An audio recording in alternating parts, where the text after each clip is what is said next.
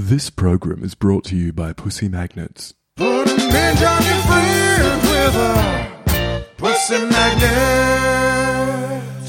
Welcome, my lovely lumps. Or should I say lovely labs? I'm so thrilled to have you here in the Labia Lounge to yarn about all things sexuality, womanhood, holistic health, and everything in between. Your legs.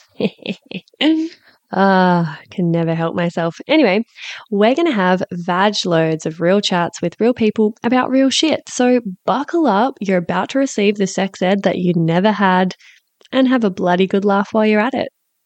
Before we get stuck in, I'd like to respectfully acknowledge the traditional custodians of the land on which I'm recording this, the Menang people. It's an absolute privilege to be living and creating dope podcast content on Noongar country, and I pay respect to their elders past, present, and emerging. Now, if you're all ready, let's flap and do this. Oh God, is there such thing as too many vagina jokes in the one intro? Whatever, I'm leaving it in. It's my podcast. Don't panic, you're not broken. Your sex education was a piece of shit. Get your flaps out and pull up the couch. It's the Labia Lounge. Hey, my darling labial ledgers, welcome back.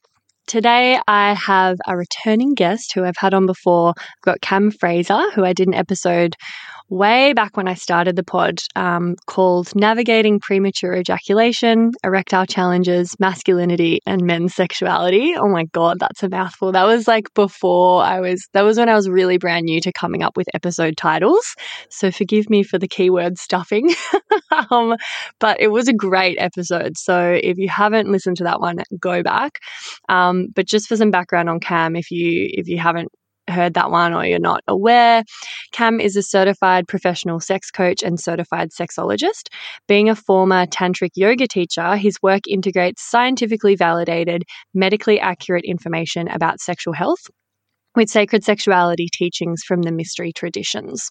As a coach, he helps men go beyond surface-level sex and into full-bodied, self-expressed, pleasure-oriented sexual experiences free of anxiety or shame. Oof, yeah, get it. Great to have you back, Cam. Yeah, thanks for having me back. I'm excited to dive into today's topic as well. Yes. So today we're going to have a chat about something that, like, I always stop and read about when you're getting on a soapbox about. I love your rants about this topic. And we're going to discuss how men's sexuality is over-pathologized and over-medicalized, and how this affects the way that we look at sexual function, the way men feel about their own sexuality and performance, and also like how this all came about, because we're in a bit of a clusterfuck at this point in time. Something that your work is really like trying to undo and trying to educate on. So it's hard to know where to kind of launch in with this topic, but I guess let's just start right at the beginning. Do you have a sense of like when the over-pathologization of this stuff all started? And I guess maybe it'd be awesome if you could just cover like what we mean by that as well, what we mean by the over-pathologization or over-medicalization of men's sexuality. Sure, yeah. So they're somewhat related, the terms over-pathologization and over-medicalization. The difference is that over-pathologizing something is essentially like considering normal variations in sexual function, if we're talking sexuality, related issues here. So normal variations in sexual function being considered dysfunctional, right? So it's like we've got this range of things that we can expect in our normal everyday functioning of our sexuality, and that range has gotten smaller, narrower, and normal variations are now being considered dysfunctional or issues. They're being pathologized and so treated as like something that we need to fix. And then the over-medicalizing of sexuality, or in what I speak about, male sexuality in particular, is those things that we've now pathologized, those normal variations in sexual functioning, are now being treated with medicine, right? With pharmaceuticals, with that, like the treatment of those things is a medicalized treatment. So that's what that means. And so the prefix over there is like, in my opinion, and in the opinion of other people who are kind of doing this work, where we've gone like way beyond what is necessary in terms of pathologizing certain sexual dysfunctions and certain sexual behaviors and certain things that the body does, and we've gone way too far into treating things with pharmaceuticals rather than taking a different approach. So that's like the broad strokes of those two terms. Where that started happening, I was having a think about this. I reckon we can probably, there wasn't like a one single thing that happened and it's like, okay, now we've kind of started on this route. But I think there was like in the like 19th century, so like the late 19th century, the like 1880s, 1890s, we had a bunch of Germans and Austrians writing books about sexuality. So you got like Richard von Krafft-Ebing, for example, wrote his book Psychopathia Sexualis, which was released in 1886. He was like one of the forefathers of modern day sexual medicine. And this all comes out of Germany, Austria, and then we see that kind of going into like the 20th century. So the 1910s, 1920s. We see the studies around like sexuality being really academic and really scientific and really medical oriented. So like the field of sexual medicine kind of is birthed in Berlin in Germany in the 1910s and 20s.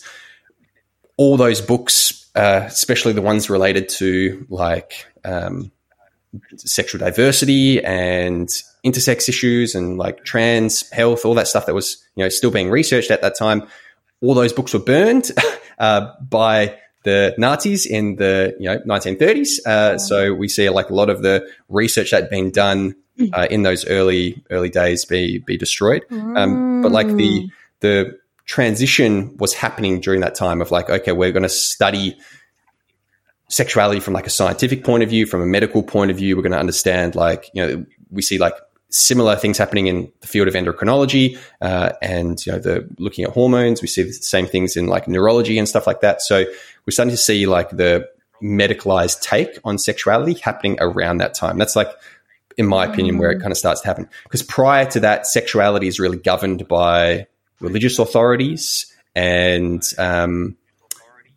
spiritual teachers, and then even before that, we look like towards the East, right? Because this is kind of like happening in the West, and there's a really useful way of describing these two approaches. The way that we're approaching sexuality in the East, and now the way that it's being approached in the West. Michel Foucault has this idea of Scientia Sexualis, which is the scientific study of sexuality, which is like what I was saying was happening in Germany, and then he used this other term, ars erotica, which is like the erotic arts, which is what he saw.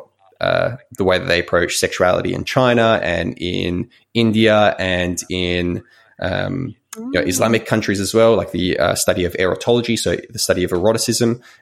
So there's like this shift that we see in the West in particular, taking this medicalized route. So that's where I see it like starting. And then over time, like the 1960s, for example, we had Masters and Johnson. So they're like going deep into like understanding the response cycles of men and women and really like coming up with formulas, essentially. Like came up with like a formula, they were graphing sexual responses. So really taking this Western academic approach and like trying to understand this like formulaic approach to human sexuality. Then similarly in the 1960s, we had Viagra come out, right? So we'll probably talk about this in a minute, but like the medicalization part of it was something that people were really trying to do with regards to treating erection issues and treating premature ejaculation and stuff like that. Like what's the way that we can treat this with some medicine, but with the advancements in technology and medicine delivery, pharmaceutical delivery in the 1960s, that's when we really saw like a jump in people like being able to do that. So Viagra was released in 1990, but like all of that precursors to Viagra kind of started in the 60s when we started seeing like a lot of those injectables and shit like that. And I can talk a bit more into it, but like definitely it's jumped since the 60s in my opinion, like this trajectory of like really treating male sexuality in particular. I think there's a difference in my opinion between female sexuality and male sexuality, but like this idea that men are like machines. I think like there's culture that's embedded into this as well. Like male sexuality or the male body is like this thing that can malfunction, or is dysfunctional, and so we need to fix it by changing this part out, or and I think part of the reason why we have that approach to male sexuality is because there's this opinion or belief that like for men, sex is purely physical and that there's no emotions attached to it, and that like men aren't emotional and women are emotional. So for men, the quick fix or the easy fix is like the physical, like just, some part of their body's broken, so we've got to fix this part of them. So treating them like a kind of like a machine that's like I said, malfunctioning. So I think like the culture underneath it all, particularly here in the West, the way we think about masculinity is also influencing the way that we think about male sexuality, and also the way that we study it as well. Like I mentioned Masters and Johnson and their sexual response models, which came out in 1966. And since then, the female sexual response model that Masters and Johnson published has been critically revised about 9 times. And it's had these like really beautiful iterations where there's more nuance and complexity and more understanding and depth. And the male sexual response model has been revised once since then. So like there's this, at least in my opinion, like this reflection of the way that we think about female sexuality, which is like it's really complicated and it's like really nuanced and like multi-orgasmic. And then we've got this approach to male sexuality, which is like it's just linear, it's simple. We don't need to talk, but we don't need to look at it too much because men just jerk off and they just ejaculate and like that's it. And so like the male sexual response model has no like it doesn't discuss multiple ejaculations for men. It doesn't talk about like multiple orgasms, doesn't talk about prostate orgasms, doesn't talk about any of these things. It's just like these are the 4 phases and that's it. So I went on a bit of a tangent there, but hopefully that like, gives you listeners and yourself like a bit of an understanding of it kind of started, 1880s, 1890s, and then we saw like the slow progression of that to become something where we are today. And then advertising and shit like that is definitely a part of it today. But that's kind of a brief little history. Yeah. Wow. I didn't know that, like any of that pretty much. I guess my field is so focused on female sexuality. And it's interesting because as you're talking, I'm reflecting on even just the language that we use around, it is kind of like men are this robotic thing that we're expecting to perform. And if they have performance issues, like, even just the word perform, like, oh God, horrible, so much pressure for starters. And then, that's kind of a phrase that you might use when you're, you're testing a prototype for like some bit of machinery, like, like what's the performance score and stuff like that. And, when I was doing some of my earlier, exploration in like neo-tantra and stuff like that, or sacred sexuality, there would often be, these workshops and they'd be like, yep, so like male tackle, super simple, super straightforward, pretty much same from man to man, do this, get that result. Whereas like for like feminine sexual energy and feminine body parts, like the arousal processes are so much more complex and and that was like a really standard like opinion or kind of like rule of thumb it was like women are complicated, men are simple. And I just think that that's so misleading and so damaging.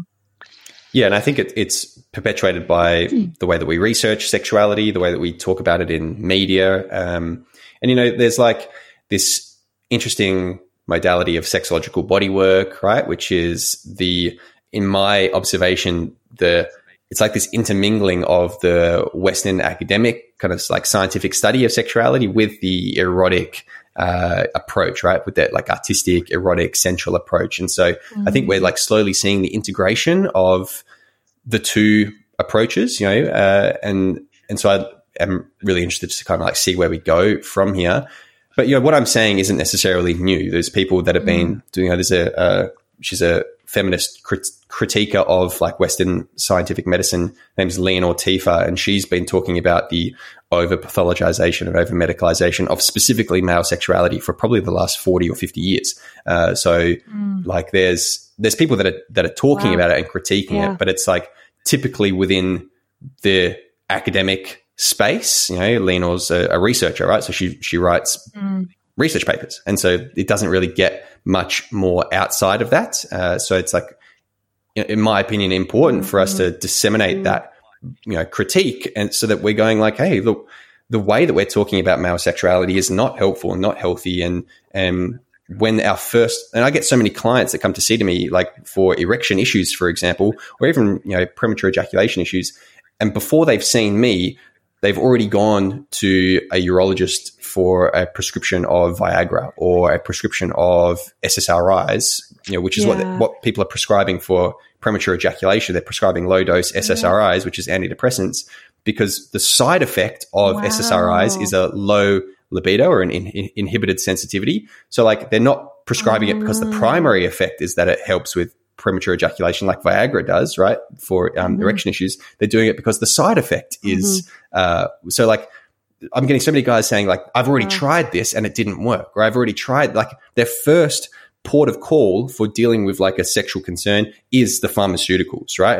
And so and one of the reasons why I think that is because we've just been bombarded with advertising, bombarded with like all these sponsored posts and social media. There's so many like men's health apps which are talking about like the pharmaceutical, how easy it is to get pharmaceuticals. It's just like the first thing that pops into guys' head is like, oh, I've got to deal with this by getting some medication. And what I would like to see is that shift a little bit more. So rather than the first, decision that they make for managing their sexual concerns being like, I've got to go and get prescribed something, being like, all right, what's a more holistic way of dealing with this? Maybe I can do some breathing first, or maybe I can do some, anxiety releasing practices first. Like I'd love to see more of that come in, but you don't make money that way. You know what I mean? Like these big companies that are promoting pharmaceuticals don't have anything to gain from talking about that. Yeah, absolutely. Yeah. And I know that the topic is men's sexuality, but like as you're talking, I'm just like, yes. I mean, it happens with everything, like over pathologization and medicalization of like periods, contraception, pregnancy and birth. Like it happens with female sexuality as well. It happens with freaking everything because like, the pharmaceutical company see a niche and see a way to make money and they just like put it in our heads that, our first port of call should just be like, take this quick fix, like have this pill. And it's the same with like the pill, like the contraceptive pill. Like so many people are taking that not for the primary, purpose of contraception, but for like skin issues or for, all these other things. And it's just like, oh my God. Yeah, it does my head in. And I think they're like, it's important to clarify that there's a necessity of like having some sort of understanding of like sexual pathology that needs to be treated with, a medical approach, right? Like that's a necessity. So for example, people that have diabetes will often need to use Viagra because there's a specific type of blood flow issue that's going on. So like that's going to be helpful for them. But when that's, like I said, this is like the over medicalization, the over pathologization is really a problem. It's like when that's, being used as every person who has erection issues, that's their approach is to take Viagra, then there's an issue, right? So like I don't want to throw the baby out with the bathwater. There's like definitely circumstances and instances where that approach, that medicalized approach is necessary and is valuable and is very helpful. But when that's the only approach that we're taking and that's the first approach that people take, I think we're overdoing it. Oh my God, totally. It should be like top of the food pyramid, sometimes food kind of situation where it's just like the last resort and it's in moderation and only as necessary, not just like default reach for that, that pill or that prescription. And that kind of leads into the next thing that I was going to say is that, there's valid arguments for like both sides. Like I think it can be helpful, it serves a purpose, and it could be validating as well for there to be medical labels and like quote unquote solutions to common sexual problems and challenges. But then also having those medical labels so normalized, having the solutions, the pharmaceutical solutions so normalized, like I feel like that's part of the problem, that it's now just so common to use terminology and identify with like labels like I have erectile dysfunction or like I have premature ejaculation and stuff. So I'm wondering, like, do you feel like it's like, when do you feel like it's helpful and more commonly I would say like harmful? Where what circumstances is it kind of like actually doing more damage than good to have all of these labels and these solutions that are readily available and normalized for men in particular? Yeah, I've got a lot to say about this because Yeah, I'm just trying to gather my thoughts where I want to start. So I'll share from my own like personal observation with the clients that come and see me. So I get guys that come and see me and they say, yeah, I've got erectile dysfunction. I've got premature ejaculation. They'll self-label, self-identify as having these particular issues. Now, because of my studies, I'm well aware of the clinical criterion from the Diagnostic and Statistical Manual of like what it means to have erectile dysfunction as a clinical diagnosis, of what it means to have premature ejaculation as a clinical diagnosis. And 90+% of the men that come and see me do not have a clinical diagnosis of premature ejaculation or erectile dysfunction.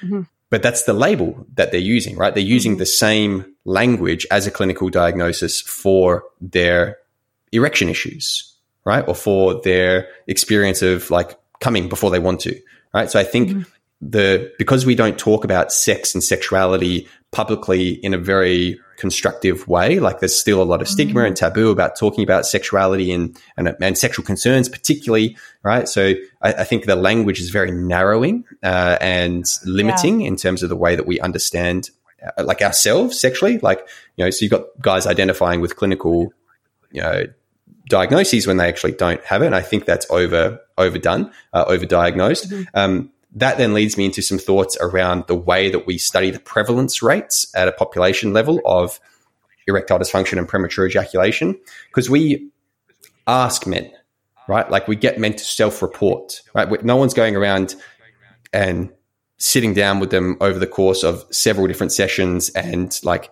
watching their penis, whether it gets hard or not in certain situations. We're giving them questionnaires and we're getting men to self-report. And so that is notoriously unreliable. If you look into like sex research and the reliability of self-reporting for both men and women, there's discrepancies, right? And so like that's important to take into consideration is like we're unreliable when we report, right? And we tend to, especially because we've been, you know, fed this narrative that like, oh, if I get an erection one time, then I got erectile dysfunction. Like the anxiety that causes is then like going to be translated into your answers of that questionnaire. So like, for example, the questionnaire that is used to assess the prevalence rates of erectile dysfunction in, you know, at the population level is from the 1990s, from the late 1990s. It was created by the company Pfizer, who sells Viagra, which is an erectile dysfunction medication. So the questionnaire itself, which was originally 20 questions long and then got shortened to 5 questions long. So it's just asking, you know, 5 questions to guys like, do you know, how often do you get erections? Is it distressing to you? Like, it's very simple. And so my opinion, even though it's been like psychometrically validated, my opinion is that we're seeing higher prevalence rates of what is the actual number of men who have erection issues in the population because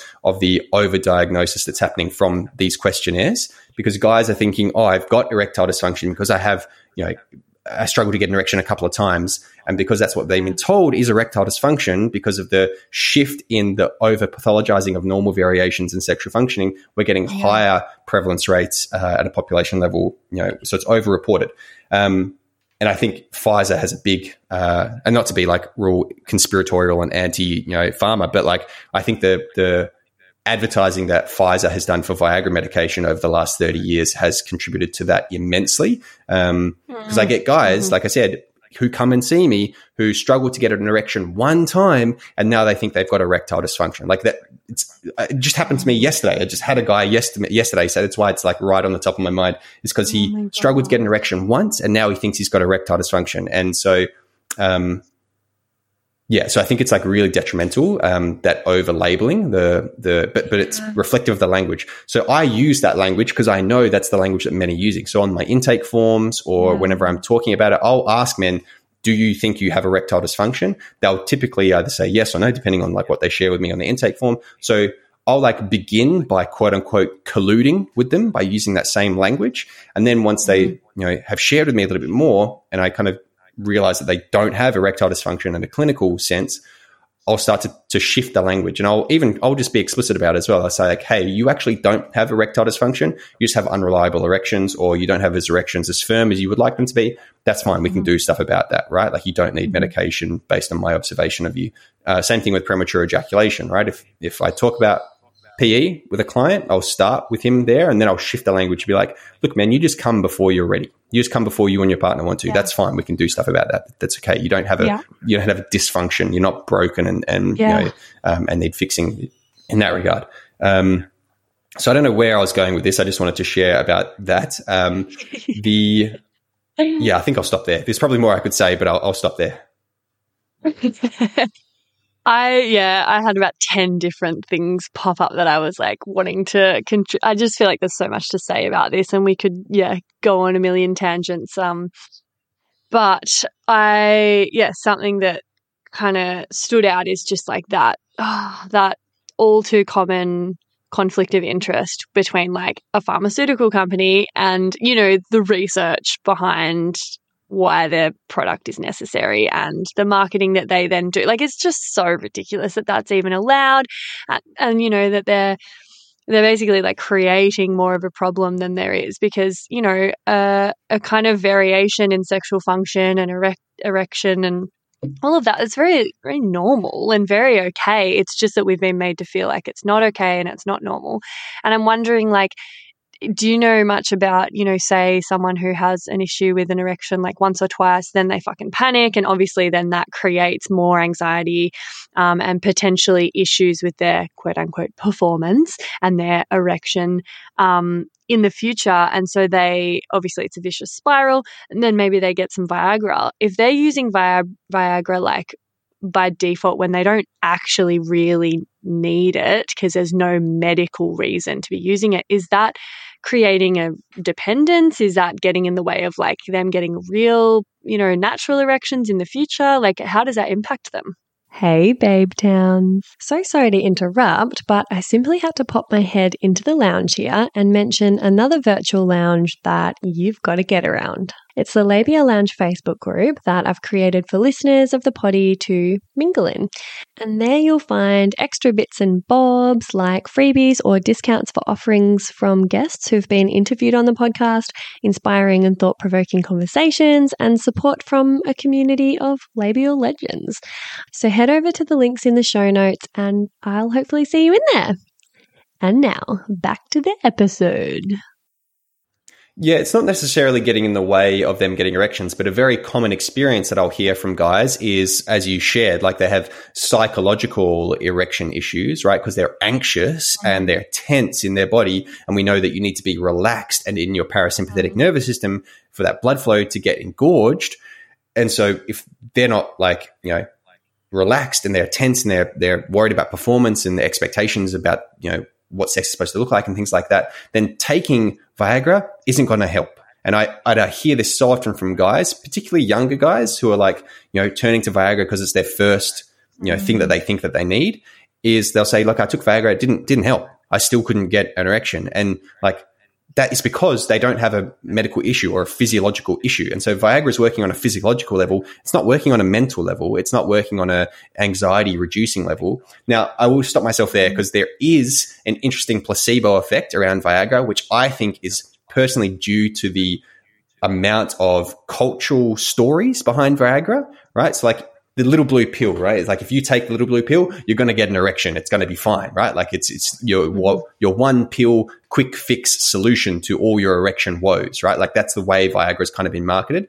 So there is this cultural story around, if I take this little blue pill, I will have an erection. So there is a placebo effect on anxiety, right? Which is interesting. And that's what I've noticed as well, is like there is, because I'll get guys to like, you know, within their the information they've shared with me, I'll get them to half their Viagra dosage, for example. So I'll say, like, just, you know, halve your pill, cut your pill in half and take half of it, and they'll notice no differences whatsoever in their erection quality. Like it'll be exactly the same. And so the reason why I get them to do that is to have this light bulb moment of like, oh, I don't necessarily need this, and it's me that's having the impact on my erections, not the pill itself. Now, of course, Viagra does help with blood flow and things like that. Like there's a reason why it's prescribed in certain cases, like for diabetes, for example, because it's a for people that don't know the way that Viagra works as a mechanism, it's what's known as a PDE5 inhibitor. So PDE5, is the thing that breaks down nitric oxide in our body. So we need nitric oxide for our efficient blood flow, and that efficient blood flow is what goes into the penis and fills up the erectile tissue. Now, when PDE5 starts to break down nitric oxide, then the blood flow starts to flow out and we lose our erection. So what PDE5 inhibitors do is they stop PDE5 from breaking down nitric oxide, and so therefore you have more nitric oxide, more efficient blood flow, and more engorgement. That's the physiological mechanisms of Viagra. That's all it does.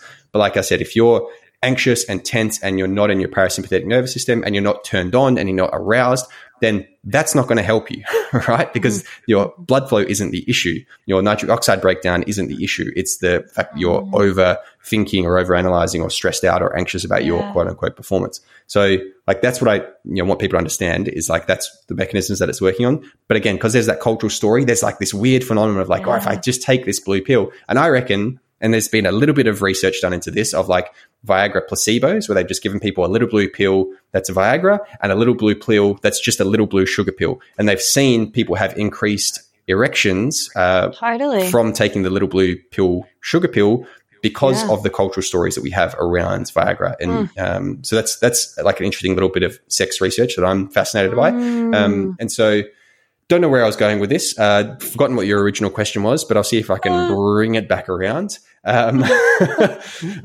think there's a.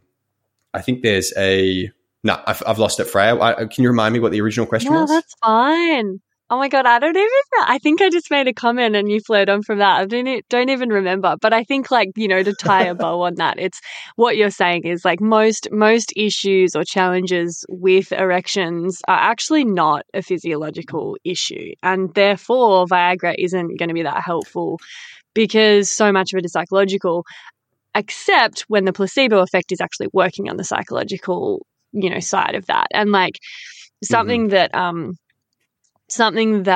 I feel like is a bit of a sidestep, but something I want to make sure we talk about because I love your stuff on this. But I feel like if we weren't so disparaging about soft dicks in the first place and so afraid of a flaccid penis and like what that means about us or what our partners will think that means about them and like how attractive they are or like whatever, we wouldn't be so desperate to try to fix this problem because we wouldn't see it as a problem in the first place, which like we really shouldn't see it as a problem in the first place. There's nothing wrong or abnormal with a flaccid penis. But, because there's so much pressure to have a rock hard dick and keep a rock hard dick and perform, like that adds in an intense cocktail of like anxiety and psychological hurdles about getting and keeping an erection. And so like, do you feel as though our attitude to soft penises is contributing to like feeling as though there's something wrong with us and therefore like needing help from something as powerful as like a pill to just like fix it and sort it out and then be more of a man? Short answer to that question is yes, 100%. Something that I wanted to mention before I dive into like soft cocks, because I'm a big fan of talking about soft cocks, is like a lot of the Viagra efficacy research is done by Viagra. The Pfizer, the company that owns Viagra, so it's done by like Pfizer and its subsidiaries. So like that's also important to take into consideration when you're looking at Viagra research.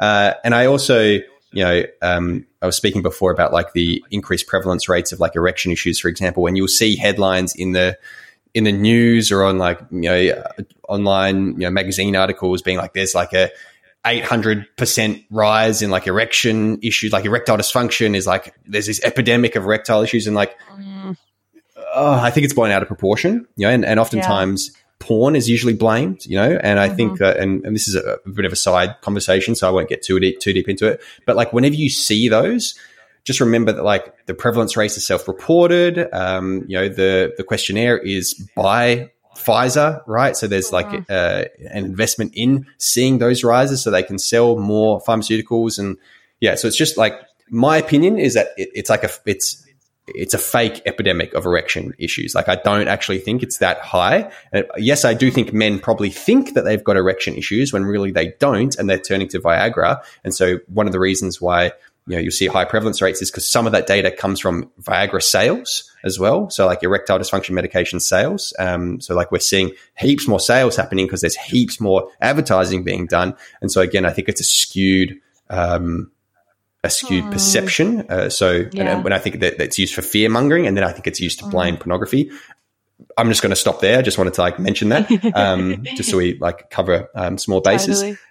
But with regards to flaccidness, like I think we have a fear of flaccidness, right? In general, people don't know what to do with flaccid penises, and there's this symbology around erection and lack of erection, which is like, you're broken if you don't have an erect penis, right? Or if you don't get an erection straight away. And this is where we lead into like, there's conversation to be had around unrealistic expectations of penises, right? Like a lot of people expect penises to act like dildos. And there's a sex researcher, which is a sex therapist, not necessarily a researcher. His name's Chris Donahue. He has this great article on Medium called "You Don't Have Erectile Dysfunction, You Have Erectile Disappointment." And I think I love that because it's hitting on this idea of broadening the language that we use to describe our experiences, sexually speaking. And also it starts to talk about like, getting an erection at the flick of a switch isn't really how erections work. You can move your finger up and down at your own beck and whim, but you can't do that with your cock. That's not how cocks work. And so to have this idea that you're supposed to get an erection immediately and that erections are supposed to stay hard all night long is also like, that's not how bodies work. That's not how erections work. And there's even warning labels on bottles of Viagra saying if you have an erection for more than a couple of hours, you got to consult a doctor, right? Because it's not normal or natural to have an erect cock for a long period of time because the blood flow needs to move and, the nervous system needs to have this interplay between the sympathetic and parasympathetic branches, which affects erectile strength. So like the normalization of natural fluctuations and variations in erection strength is really necessary as part of like our sex educating. But we have like, we're not getting that. So we have these unrealistic expectations that a cock is supposed to get hard immediately, stay hard for a long time, and there be no changes in that. So because that's like our default expectation, then when there's anything less than that, like a flaccid penis, for example, there's this story that comes up of like, something's wrong with me, I'm broken, or I'm not attracted to my partner, or I am not like aroused. And then, a lot of our partners have similar stories, like he doesn't like me, he's not turned on by me, he's not enjoying himself, he doesn't want to be here. And, part of that education is around arousal non-concordance, right? Which is like, you can be subjectively aroused, you can mentally turned on, desire to have sex and want to be there, but your body just hasn't caught up, right? And so you don't have an erection, or, the similar equivalent for women is like you don't feel lubricated, or you don't like have engorgement happening in the vulva, and vice versa. You can have an erection and you can have engorgement and you can have like the physiological signs of arousal, but not actually be turned on and not actually want to have sex and not actually be desiring to be intimate. And that's one of the it's one of the reasons why there's poor research around like male victims of sexual assault, for example, right? Because there's a line of thinking which is based on the misunderstanding of arousal non-concordance, right? Because we've conflated arousal with erection and vice versa, that if he was assaulted and he had an erection, then it means he must have enjoyed it and he must have been aroused by it and it must have not been assault, right? And so that's where one of the myths of male sexuality, which is that men can't be raped, comes from. So like there's this like big misunderstanding of flaccid penises, there's a big fear around them. I often call it the fear of flaccidness. And on a less maybe intense level, there's kind of like what do I do with this? Like I get a lot of women ask me like, what do I do with this windsock in between my partner's legs? How do I touch it? Like, what do I do with it? Because, we never see that. Like a lot of people, the only education they're getting about how to touch other people's bodies comes from pornography. And, I'm not anti-porn by any means. I'm not pro-porn either. But like, I think it's really important to recognize that there's no flaccid cocks in porn.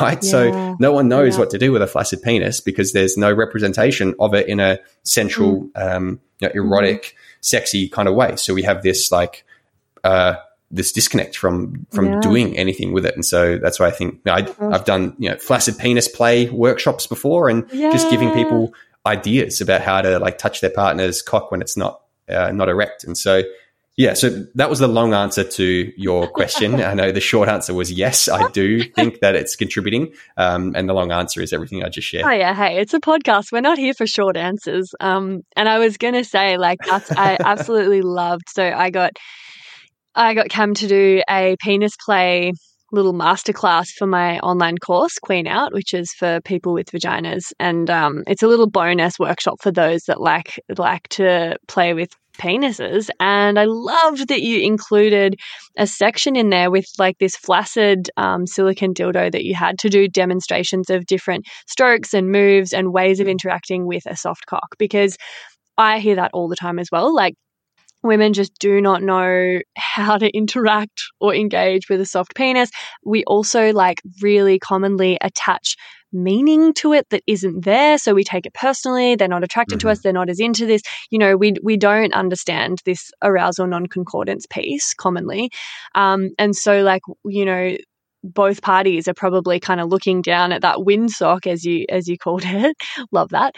And attaching all of this meaning and making it mean more, making it personal when it really, really doesn't have to be. And that obviously puts more pressure on the situation and makes it more awkward or, charged. And it's really important to know. I think we also just think like, what's a soft cock good for? It mustn't feel that pleasurable for the man. It's not going to feel that pleasurable for me because it can't penetrate, blah, blah, blah. But actually, like, you can do so much with soft cocks, and there's soft penetration. There is still pleasurable sensation for the penis owner to have it touched and stroked. And there's a lot of things you can do, but it's just not as common, not as normalized, not as well known about. So yeah, I think it's really important that you're kind of like getting that information out there. And I loved that you included that in Queen Out, because it's a common thing that I get asked, and people don't want to admit it or talk about it, but they're freaked out by a soft cock because they don't know what to do with it, and also because they're taking it personally and thinking it means something about something, that it just doesn't. So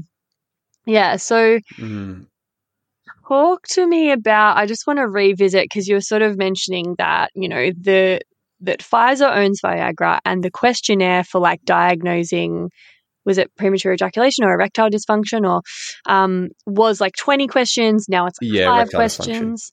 Okay. And it used to be, I know, a lot more difficult to get a diagnosis and get a prescription of something like Viagra. And it just feels like it's gotten easier and easier, to the point where like literally the company that's making money off this is the one that's dictating who is eligible for it. And it's practically as good as an over-the-counter drug, right? So like, surely it's just being used unnecessarily all the fucking time. Do you like to elaborate on that a little bit, because I did a bit of a broad strokes job of that. But yeah, Pfizer owns Viagra, and now all of a sudden we can get Viagra super easily.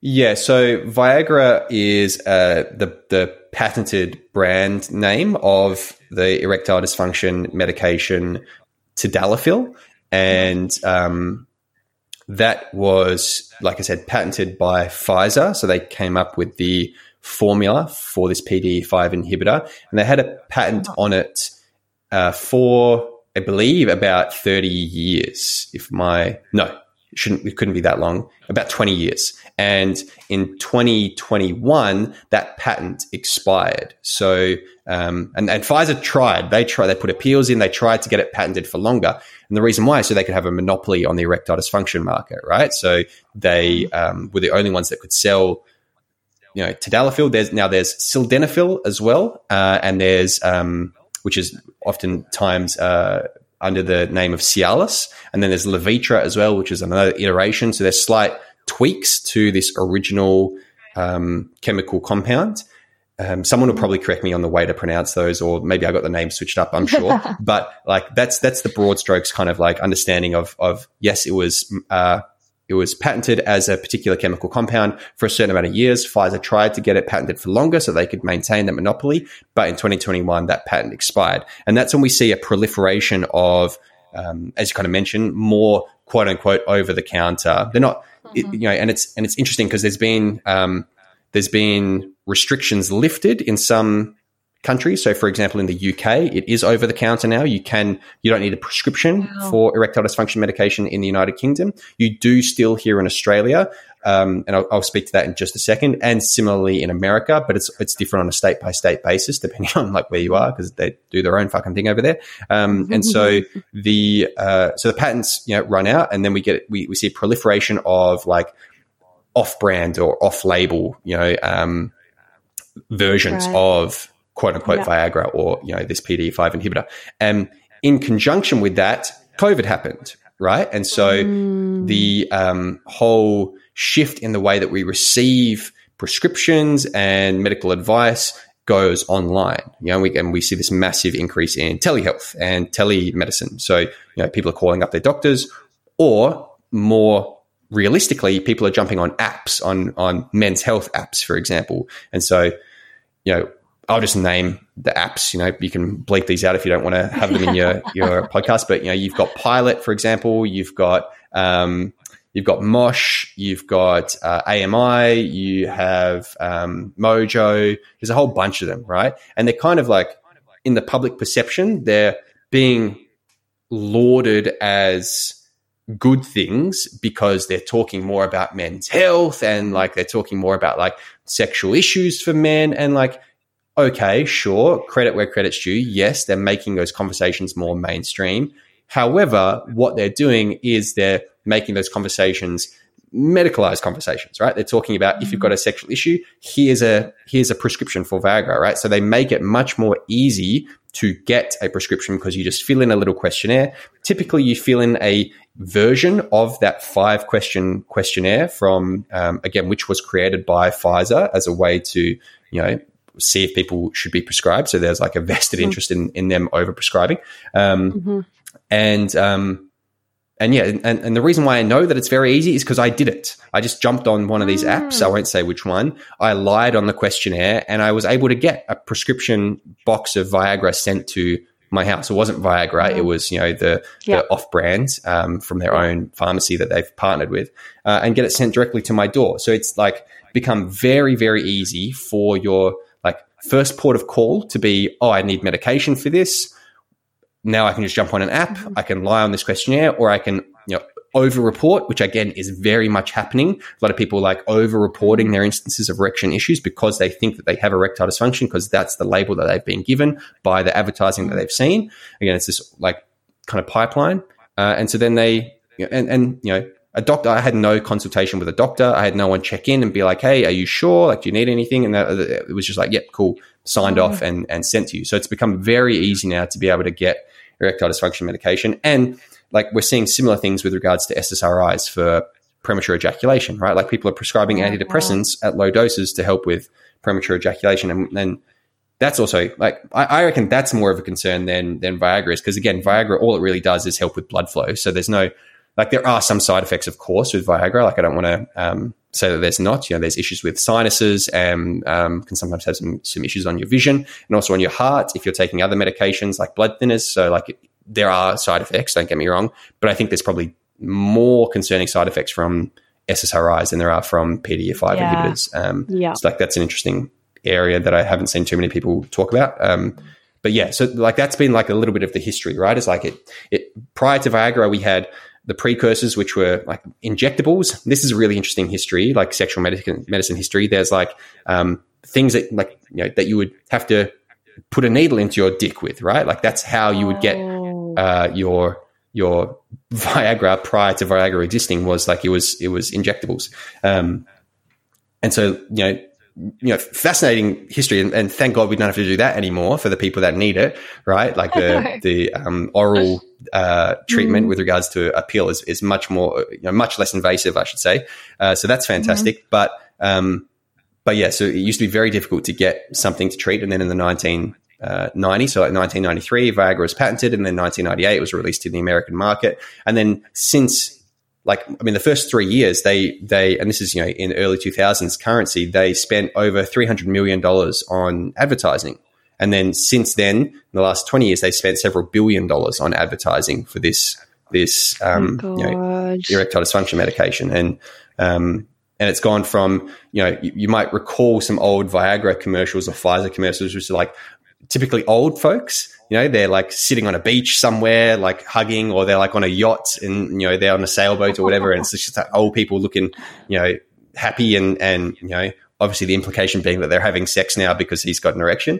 But the way that the advertising has shifted now, and you can look at this, you can go back and look at, 20 years ago, the commercials that were being used to the commercials today and look at the ones in between.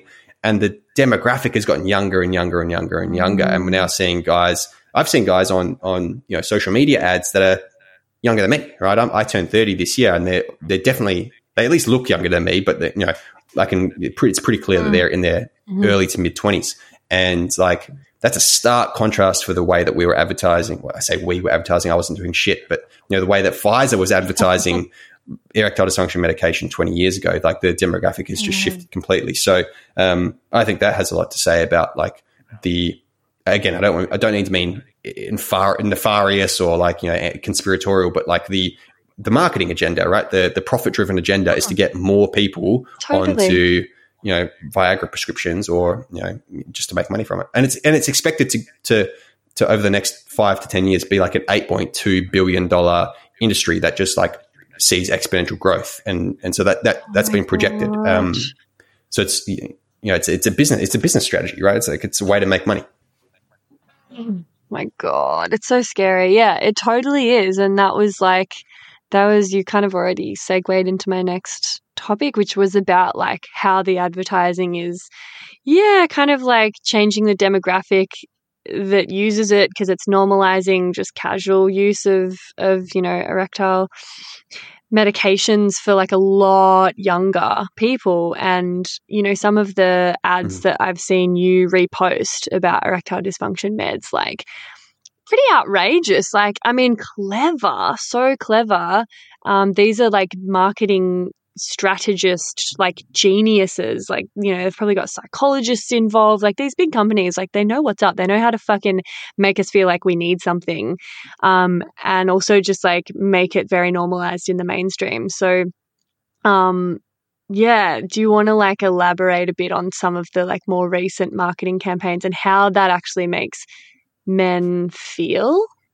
Yeah, the biggest change has been like where the marketing is taking place, right? Because these are ads on social media. Everything that I've shared, that you are referring to, has been stuff that I've screen recorded from sponsored posts that I've seen on my Instagram feed. Like, because I click on them, I'm there like, doing like some counter insurgency kind of research, on these ads. So I click on them when I can, so I get them to pop up more often, because I see some really like, okay, I have a bias here as well, because like it fucking pisses me off that they're allowed to put ads up and I'm not, right? So like that shits me to tears. Is that like I get, me and other sexuality educators get shit canned by these social media platforms, and then we've got like these big pharmaceutical companies and like apps that have a lot of money to spend, like getting heaps of airtime.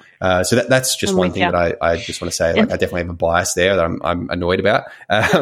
But yeah, so like that's the biggest change that I've noticed, is like the shift to where these ads are taking place. So we know that people that are on social media, it's a younger demographic, of course. And then you're right, the way that they create these ads, like they're very catchy and they're very like, young person oriented, or like, mid-20s millennial kind of oriented. And so I think that's like a key metric, let's say, that has changed, a key measurement to be mindful of. And then, the language has kind of shifted as well into much more of a like recreational use as opposed to clinical use, right? Like a lot of the early Pfizer advertising for Viagra was like, if you've got these conditions, like if you're aging and if you have diabetes or if you have these medical issues, like this is going to be helpful for you. And that isn't really talked about anymore in a lot of these ads. It's more like, hey, like if you want to have better sex, if you want to like connect more with your partner, is your relationship struggling, like it's the medical language has been taken out of it, and it's much more of like a recreational bent to it as well now. Yes, but still a medical solution. And I don't. Yeah, totally. It's still a pharmaceutical intervention. And, I don't want to bad talk my colleagues, but like something that I think is contributing to this is, and I mentioned it before and I just want to circle back around to it, is like we're blaming porn as like the only issue. Like that's the only reason why guys are having erection issues, right? They've got porn-induced erectile dysfunction, and there's like a bunch of articles and like I said, my colleagues like talking about like how porn is the reason why men have these erection issues. And again, that's overblown. Like, yes, there's some contributing factor there. And if guys are like, really psychologically being aroused by a specific thing from pornography that's not happening in their real life, and they've conditioned themselves to this particular stimulus, yes, it's going to have an impact. But there's so much other things going on with regards to like the increased prevalence rates of erection issues. So like to just ignore all that and just lay the feet solely at lay the blame solely at the feet of porn is like not helping, at least in my opinion. So like I try to, that's why I speak about it, because I don't see a lot of my colleagues like really going into that side of things and recognizing a lot of those other, all of the nuance to it. So yeah, just want to like, I don't know, like I don't want to mention names, but I've seen some of my colleagues do that, and I'm not like, I just wish they would like do a little bit more research into the cultural aspects of erectile issues. Yeah, I mean, obviously, porn definitely has an impact, a negative impact, but I think it's so much more nuanced, and there's like many different sources for the challenges nowadays. Do you want to like do a bit of a sweep of like some of the other ones that aren't getting as much attention or airtime that are actually really like contributing to challenges with men's sexual function? Yeah, I mean, in my observation with the clients that I'm working with, it's anxiety induced, right? Like, and we can label that as performance anxiety, but that's psychological. But there's like there isn't a one size fits all erectile dysfunction. So there's psychological, but there's also like physiological as well. There could be some physiological issues which could be contributing to it. So, like for example, if you've got tension in your lower back, or if you've got like hypertonic pelvic floor, things like that. But then there's also it could be an injury that you've sustained. A lot of like professional bike riders, for example, or people that just like do a lot of bike riding often have erection issues because of the pressure that's placed onto the perineum and the bruising that happens there and like the tension that's built up. Then there's like there's vascular erectile dysfunction. So there's issues with blood flow and constriction of the blood vessels, or, there's neurological issues. So it's like neurological ED, which is related to, the firing of the nervous system, particularly the parasympathetic branch, because that's what we need for engorgement, and the pinching of the pinching of the, what are they called? The veins, right? For the blood to flow out. Like that's a nervous system response. So like the nerves need to be firing correctly for those things to be closed down so you can keep the blood there. There's iatrogenic ED, which is like medication induced erectile dysfunction. So people that are taking too much SSRIs, for example, one of their side effects is that they're having erection issues. So there could be other medications that they're taking. So blood thinning medications, for example, might be making the blood like not pool enough in the cock, and so like the erection is not maintainable. So there's like a bunch of reasons why, but I personally believe that the main reason is what we've kind of covered here. Like it's the anxiety. It's the anxiety from the expectation and the pressure put on a penis, and it needing to be hard immediately and stay hard for a long time. That coupled with the fear of, if I don't have a hard cock, what is that going to mean? What's the the unspoken symbolism? It's the phallocentric approach that we have to sex, which is like sex can only happen when there's a hard cock involved. And so diversifying our sexual experiences is really important part of that. There's the expectations that come from pornography, like when was the last time you saw a flaccid penis in porn? They're always hard all the time. They have no issues getting hard. What you don't see behind the scenes is a lot of those guys are using pharmaceuticals. I talked about injectables before. There's a long history of penile injectables in professional pornography as well, because if you're shooting for 8 hours a day, you've got to make sure you can get hard, right? And make sure that you can literally perform, because it is a performance, right? In pornography. So there's a lot of erectile enhancement pharmaceuticals being used in the pornography industry, which isn't really talked about by mainstream folks. Just all these and then the self-diagnosing. So I think there's a lot of things happening where psychologically it's anxiety that's causing and unrealistic expectations that's causing the erection issues. When when we talk about erections, I think that's where we should be focusing our attention, not necessarily on the medicalized version. I mean, those are important conversations, but I think generally speaking, it's the psychological side of things that needs to be addressed. Yeah. And like you were saying earlier, so much of the time there isn't actually a necessity for a medical or a pharmaceutical solution. It could actually just be solved by some specialized therapy and some education or practices, or even just ideally a whole cultural attitude shift and a rebranding of soft penises and male sexuality. There's so many other things that really should be being addressed from a holistic standpoint, rather than, throwing medication at it. But that's pretty fucking common these days, isn't it? So great that you're at least doing that work and working, with men through your business as well, to just really help them avoid needing to take medication or reaching for that as a first, solution. Hey, me again.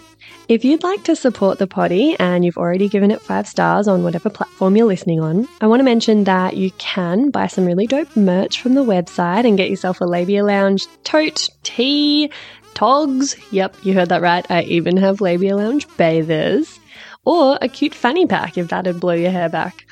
So if fashion isn't your passion, though, you can donate to my Buy Me a Coffee donation page, which is actually called Buy Me a Soy Chai Latte, because I'll be the first to admit I'm a bit of a Melbourne cafe tosser like that. And yes, that is my coffee order. You can do a once-off donation or an ongoing membership and sponsor me for as little as 3 fat ones a month.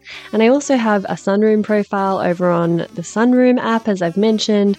And I also offer one-on-one coaching and online courses that'll help you level up your sex life and relationship with yourself and others in a really big way. So every bit helps, because it ain't cheap to put out a sweet podcast into the world every week out of my own pocket. So I will be undyingly grateful if you support me and my biz financially in any of these ways. And if you like, I'll even give you a mental BJ with my mind from the lounge itself. Saucy. I'll pop the links in the show notes. Thank you. Later. Do we have time? Do you have a TMI story? Because I do want to get a little segment in. We didn't do Get Pregnant and Die, because we did that in our first episode together. But before we wrap up and I ask you for your final thoughts on this topic, can we just shuffle over to the TMI segment real quick? TMI, we love it. TMI, we love it. Sure. Yeah, happy to do it. And I'm putting you on the spot, but is there any, story that springs to mind? Doesn't have to be related to what we're talking about at the moment, but yeah, a story that's a bit TMI that might be, interesting or helpful for people to hear about. And I can tie this into what we've been talking about, which is a incident where I personally injured my penis, and that resulted in some erection difficulties. And so the injury that I sustained was from penetrative sex, and it was it's going to sound horrible. So listeners, if you're squeamish, so I tore the skin of my frenulum. For those of you that don't know, the frenulum is it's horrible, right? I still get a little bit sick in my stomach thinking about it. But the The frenulum is the piece of skin. So I'm uncircumcised, and the piece of skin that goes on the underside of the head of the penis that kind of connects the foreskin when it's retracted to the head of the penis. It's like the upside down V-shaped area on the underside of the head of the penis. So that piece is the banjo string. Yeah, there we go. For those of you interested in the colloquialism, and it's relatively like fragile. It's like just like the banjo string is what sums it up. Like it's quite thin, and so having some pretty vigorous, vigorous penetrative sex and in a certain position, and it was so just it tore. So there was like a lot of blood, surprisingly a lot. Well, not surprisingly, I suppose, because if you've got an erection, there's a lot of blood there, and so there was going to be a lot of blood that came out, even though it was quite a small tear.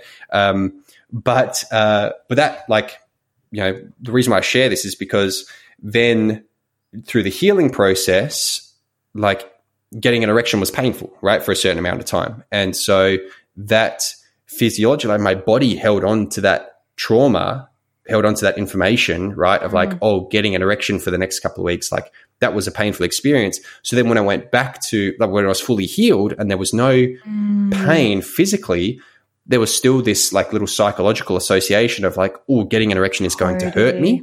And so there was a period of time where I was like learning a little bit, like how to be comfortable getting erection, how to like be gentle with my cock again, how to like, welcome it back essentially after being, in rehab, like a muscle, like you hurt your muscle. You don't go straight back into smashing your favorite, workout. You ease yourself back in. Right. So that was, an experience that I had, which I had to do right with my partner. And so, so I share that because like there's, and you might not have an injury that's like that extreme, but you might have an experience that's really negative and causes like some either physical pain or like psychologically makes you feel really shit. And then the next time there's an association there, right? So that may contribute to some erection issues, or it may contribute to like your lack of like wanting to be in that space in that moment, or like the desire that you feel. And so it might require a little bit of nurturing, or it might require a little bit of like welcoming your body back in, of being slow, of touching, of being just giving yourself permission, right, and the grace to learn about your body and to be sensual with it, and to give it the time to get aroused and to feel good about the sensations that you're experiencing. So that's, and I've shared that probably on a couple of other podcasts. You're probably like one of 3 that I've shared that story. So it's out there. I don't feel embarrassed about sharing it because I've shared it before, but it's related, I suppose, to this. Totally. Yeah, and it's sort of like a perfect example of what I was trying to describe earlier, how like, often these challenges with erection that have now manifested in this sort of vicious cycle that keeps repeating, like they might have come about from a physical injury or a sort of, an actual tangible thing that happened that has then kind of gotten us into this headspace of like fear and anxiety that then perpetuates itself and presents as like an ongoing problem. But that doesn't mean like we need to do it, have like a drug for that. That means like we really need to excavate and go back to like figuring out what the root cause is and uncovering some layers. And like I've had, spoken to so many clients who might be struggling with an issue that now is very pathologized, and they're being offered these medical solutions. Like something that comes to mind for females is like vaginismus. There's really contraction, lots of painful sex pain during penetration and stuff. And usually that's come about from something that is no longer actually physically an issue, but the body is responding in this like physical way to like a psychological, fear and anxiety around that area of the body, or around penetration, or around trusting someone to like let them in.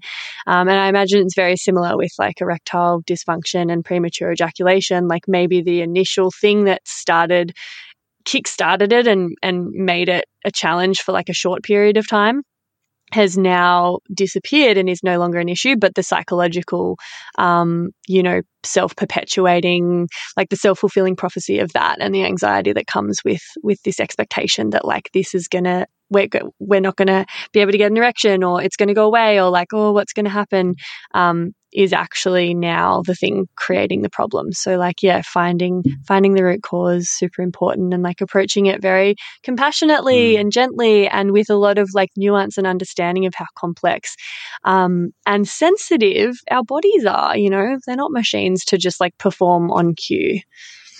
Yeah. And that, you know, brings me back to Chris Donahue's article. You don't have erectile dysfunction, you have erectile disappointment, right? Like there's so much value in it's like unpacking your expectations about what you know your body should or shouldn't do, and stop putting yourself in a box, you know, with regards to your sexual experiences. Like there's that's like a lot of the work that I do is just giving men the permission to explore themselves and to not, you know, have such rigid expectations about their body. And then when they do that, they start to have more pleasurable, more fun experiences, both alone and with their partner. And because they're being more present and having more fun and experiencing more pleasure, the sexual dysfunction issues that they had go away because they're not anxious about their sex anymore. It's fun and enjoyable for them. And so they're able to relax into it, and the erection issues don't manifest because they're not, you know, stressed out. Totally. Yeah. All right. Amazing conversation. I could chat with you forever about this stuff. And if people are curious to know more, Cam goes into so much detail in his content, you know, his podcast, blog, Instagram, TikTok, all of it. You're a content machine. So I'd highly recommend people go and follow him. I'll put Cam's details in the show notes. Thank you so much, Cam. I've loved this chat. Yeah, no worries at all. I can share with you a link. I used to have a YouTube account, but it's been deleted again. You know, the other big pharma companies haven't. That's my little gripe. But I've got a video. It's on the platform Vimeo, and it's like a 40-minute long video about. It's a deep dive into the way that erectile dysfunction is portrayed in mainstream media. And so if your listeners, you know, like this conversation, they're going to like that video because it's like unpacking the way that we portray it and represent it. And, you know, it's oftentimes framed as like a big joke, and male sexual dysfunction is funny and it's played for comedic effects. And, you know, Viagra is valorized in a lot of these representations in mainstream media. So all these movies and TV shows that you've seen. So yeah, I'll send it to you, Freya, and you can put it in the show notes for people that are interested in going on a bit of a deeper dive into the mainstream media that's contributed to this. Oh, fuck yeah. Yeah. Amazing. That's perfect. Thank you. I'll definitely grab that off you. Beautiful. All right. That is a wrap for today. Thanks, Cam. Thank you. Thanks for having me. Excuse the interruption, my loves, but I'm shamelessly seeking reviews and 5-star ratings for the potty because, as I'm sure you've noticed by now, it's pretty fab. And the more people who get to hear it, the more people it can help. Reviews and ratings help me curry favour with the algorithmic gods and get suggested to other listeners to check out. Plus, they make me feel really good and appreciated as I continue to pour my heart and soul into creating this baby for you. And I promise I don't mazz over them or anything. I mostly just tuck them away for a rainy day when I'm filled with self-doubt and existential dread about being self-employed, which is fairly frequently. So you see, leaving a review really does make a difference, and it's an easy little act of support that you can take in just a minute or two by either going to Spotify and leaving 5 stars for the show, or writing a written review and leaving 5 stars over on Apple Podcasts. Choose your poison, or if you're a real overachiever, you could do both. Whoa now. If you are writing a review though, just be sure to only use G-rated words, because despite the fact that this is a podcast about sexuality, words like sex can be censored and your review won't actually show up. Lame. Anyway, oh, what was that? Oh, you're going to go do it right now while I wait. Okay. Yeah. No, that's a great idea. May as well just quickly click that 5-star button before we get on with it and, you know, like forget about it and get on with your day. I'm hearing them roll in. I'm hearing those 5 stars. Oh my God, I make myself cringe. Anyway, thank you muchly. You're a total gem. And that's it, darling hearts. Thank you for stopping by the Labia Lounge. Your bum groove in the couch will be right where you left it, just waiting for you to sink back in for some more double L action next time. And in the meantime, if you'd be a dear and subscribe, share this episode, or leave a review on iTunes, then you can pat yourself on the snatch, because that, my dear, is a downright act of sex-positive feminist activism. And you'd be supporting my vision to educate, empower, demystify, and destigmatize with this here podcast. Also, I'm always open to feedback, topic ideas that you'd love to hear covered, or guest suggestions. So feel free to get in touch via my website at freyagraph.com or say hey over on Insta. My handle is Freya_graph_YMT, and I seriously hope you're following me on there, because damn, we have fun. We have fun. Anyway, later labial legends. I'll see you next time.